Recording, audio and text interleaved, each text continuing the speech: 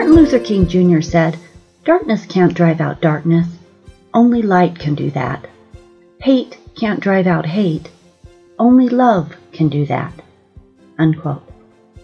Join us today for a discussion on love. While love is always needed, always in style, now more than ever in our crazy and torn world, we need to talk about love. We need to share stories about love.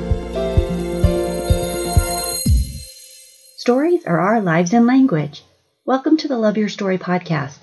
I'm Lori Lee, and I'm excited for our future together of telling stories, evaluating our own stories, and lifting ourselves and others to greater places because of our control over our stories. This podcast is about empowerment and giving you, the listener, ideas to work with and making your stories work for you. Power serves you best when you know how to use it. Last week we heard from Marvin Kessler, a man who is creating a crazy, out-of-the-box story, just exactly the way he wants it to be. Listen to that episode to see an example of someone who knows how to purposefully write his very own story. This week we're going to delve into the topic of love. I'll be honest, writing this podcast has stressed me out because love is my favorite topic. It's my favorite because it's the answer to everything. It's one of the things that I really, really believe in, and that I'm always trying to do better. So this podcast needs to be good. No, it needs to be great. And that type of pressure makes me want to walk away for fear that I can't do it justice. And I probably can't. But because it's important, let's talk about it, and let's roll around in some love.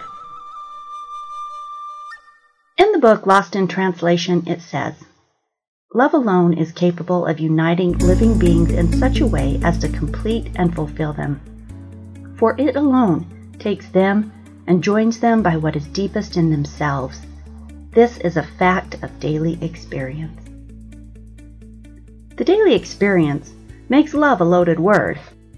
Meanings implied and created from media, from nurture, from our own experience. It is the thing we crave more than anything else, and it is often one of the most difficult things we engage in. It provides the utmost joy and the utmost pain.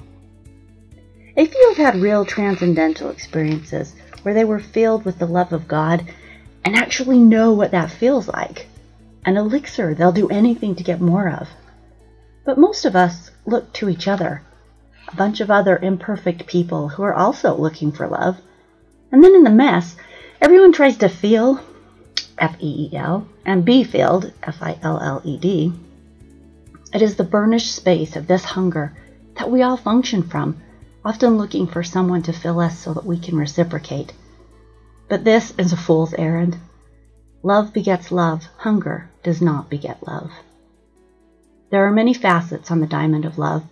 Love of a parent is different than love for a friend, which is different than love for a lover.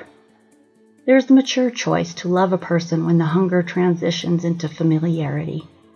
Love for mankind, because of our connection. Love of chocolate. Love of a pet. When Christ was asked in the New Testament what the most important commandment was, he explained that the first commandment was to love God, and the second one was to love your neighbor as yourself. I don't know about you, but I'm often thinking about how things will affect me and my family before I consider how it's going to affect the guy next door. Now, of course, when the term neighbor is used, Christ was referring to all around us, to our fellow human beings, riding this rock around the sun. The older I've gotten, and the more I practice this, the better I get at thinking win-win for everyone, coming from a place of love and acceptance without judgment. But it's something I'm always trying to do a little better, because it's not the way we're really programmed to think.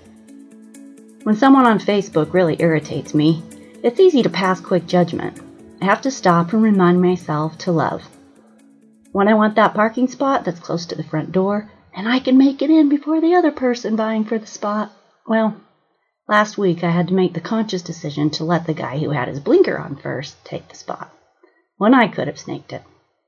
I know, totally small stuff, but it's these small daily decisions that define how we live. The other day, a friend on Facebook was really lashing out politically. I'm sure you can all relate. His content was negative and fearful and attacking. I decided I was just going to more or less move on, unfriend him maybe, because he was really broiled in a nasty swirl I didn't want anything to do with. But then I was taught a lesson by another joint friend who called him, reached out, didn't write him off, but showed love instead of frustration and judgment. I learned from her example.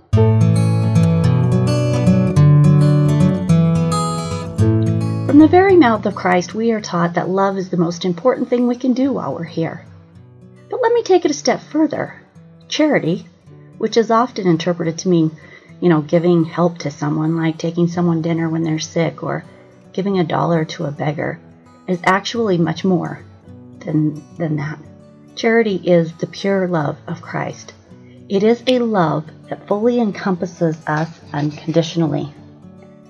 While this is understandably hard for us to do, we get to practice it and try to understand it, because truly it is the basis for where we are whole, where others can be whole, where we heal, where we grow, where we become, and how we can truly bless. In 1 Corinthians 13, Paul clears everything else out of the way when he discusses the importance of love. It says, quote, "Though I speak with the tongues of men and of angels and have not charity," which, again, pure love of Christ, right? "I am become as sounding brass or a tinkling cymbal. And though I have the gift of prophecy and understand all mysteries and all knowledge, and though I have all faith so that I could move mountains, and have not charity, I am nothing. And though I bestow all my goods to feed the poor, and though I have my body to be burned, and have not charity, it profiteth me nothing." Without charity, which is the pure love of Christ, you get that we are nothing, not even if we have great spiritual gifts and faith that can move mountains. Now, those are powerful things, but without learning an unconditional love for our fellow men, it sounds like none of that really matters. So clearly, real love, the best we can muster, trumps everything else. Okay, so this is why it's my favorite. When there are 100 things I'm supposed to be doing right, and I'm overwhelmed with the long list of great qualities I should possess, I toss them aside and come back to love. Because if I can get that one thing right, I can figure out the moving mountains and the speaking in tongues down the road. And besides, learning how to love is a pretty awesome thing all on its own.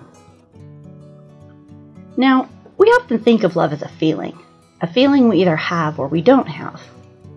May I propose that love is not just a feeling. Sometimes it's a choice. It's an action instead of a reaction. Often when one thinks of love, they think of romantic love, the intensity, the perfection, the rush, the hope.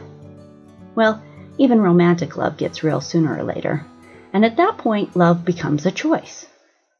You choose to love a real person who sometimes irritates you, a person who isn't always thoughtful, a person who can't read your mind and address your every emotional need. At that point, when you see the warts and things get real, you choose to love them for who they are, or you don't. There is also an unconditional love that can be extended to those around us in a bigger sense. I did an extended 3-month VIP emotional training course with 44 other people from around the country. I've mentioned this in a previous podcast, but in case you didn't listen to that one, I want to restate it because it applies here. When we started, we didn't know each other well. We got to work closely in groups. We got to know one another's weaknesses and insecurities. We got to watch each other fail and succeed. Of course, in a group that size, everyone isn't going to like everyone. There are lots of personality types, and there will always be a few folks that you're not going to gel with. There will be some folks that you don't respect very much. There are likely to be a few that you would never interact with in your normal life. People with different belief systems, different levels of effective functioning, different everything sometimes. But, it's just people in all their real and messy glory. Well, part of our motto in that group was that we were looking to create win-win for everyone. No man left behind. We all had a voice, we were all responsible, and we all got to play team. This means that I got to be in groups where I threw my hands in the air because I didn't understand how this person or that person could be so low functioning. I got to resist writing others off, and I got to overcome the desire to ignore others for whom I could see no good coming from the interaction. It was definitely a process, but by the end of that 3 months, I had learned to accept, love, and rein in judgment for every one of those beloved people. I learned to love. It wasn't a feeling, it was a choice. It was a choice not to judge. It was a choice to look for strengths instead of weaknesses. It was a choice to allow greater diversity in thinking, life approaches, and personality types. It was lovely and it was powerful, and it was the first time I had ever done it. What does love look like? I took an informal survey. I asked people for a time they remembered feeling loved. Michael said, "It was the fall of 1986. We sat in a Buick Skylark, and from the passenger seat she looked at me and sang with the radio. And that's why I love you, and that's why we should always show our true colors," she said. I giggled at him and asked, "Are you serious?" And he said, "Totally." Michael's a musician. Music has always been a language for him, and in this case, a language of love. Mary said, "I felt loved when my young husband learned in 1974 that I had dyslexia and struggled with keeping a checkbook and making change, and he was so kind. I hid it from him for years, and when he finally found out, he was kind and praised me for being so incredibly successful while hiding this seemingly impossible challenge. His understanding and support spoke love." Constance said, "When my dad passed away and my husband's law enforcement brothers and sisters all showed up even though none of them knew him, they did it just out of love and respect for us." This support translated into love for her. Sally shared, "Last year, after my husband passed, a lady in my church gave me a hug and asked if I were okay. She told me how important I was to the congregation, and if I was sad, they were all sad." This beautiful lady passed away 2 weeks ago, but will always hold a place dear in my heart. Her words, "If you're sad, we're all sad," show a willingness to walk with the downtrodden, to share one another's burdens. And this is love in action. To Sally, it spoke love. In our crazy, chaotic world today, there's a lot of active resistance to love because fear has become a huge dark cloud rolling over the United States, as well as other countries, especially those for which the policies of the U.S. have great effect. Now more than ever, we need to release resistance. We need to return to love. Release old thought systems that don't come from a place of love and surrender to new ways of being. Surrender to love as often as possible. Like Martin Luther King said, hate can't drive out hate. Let love overcome fear. I say this because fear is a real power. Fear generates hatred. It creates reaction. Fear stops the creation of connection. Fear stops love. And there's a lot of fear going on right now in our country. We all long for connection. Marvin Castler talked about it in episode 23, how on the trail or at the game as a super fan, the meaning he found was often in the people he met. In episode 19, we talked about how vulnerability allows us to create connection with one another. In many episodes, we've talked about fear and how important it is not to let it hold us back from becoming our best selves. Well, all of that rolls into a space we must stretch into, which is to try to understand people and cultures we're not familiar with, and to which we might have fear. In the interview with Lynn McNeil, episode 16, folklore professor at USU, we talked about how an outsider must listen to the stories of other cultures and peoples, other families and groups of people, before they can ever hope to understand where they come from. How important it is to be so very careful with allowing judgments to close off our hearts. Well, I have some great news. Not one of us has to pass judgment on or decide on another's worthiness. God has said, "Judge not that you be not judged." And he also said nothing is more important than loving each other. How wonderful is that?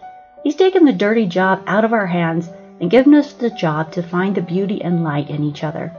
He's told us to cultivate love and acceptance, even as we would have for ourselves. We are all heroes finding our way through our story. At different times we each stumble, at different times we excel.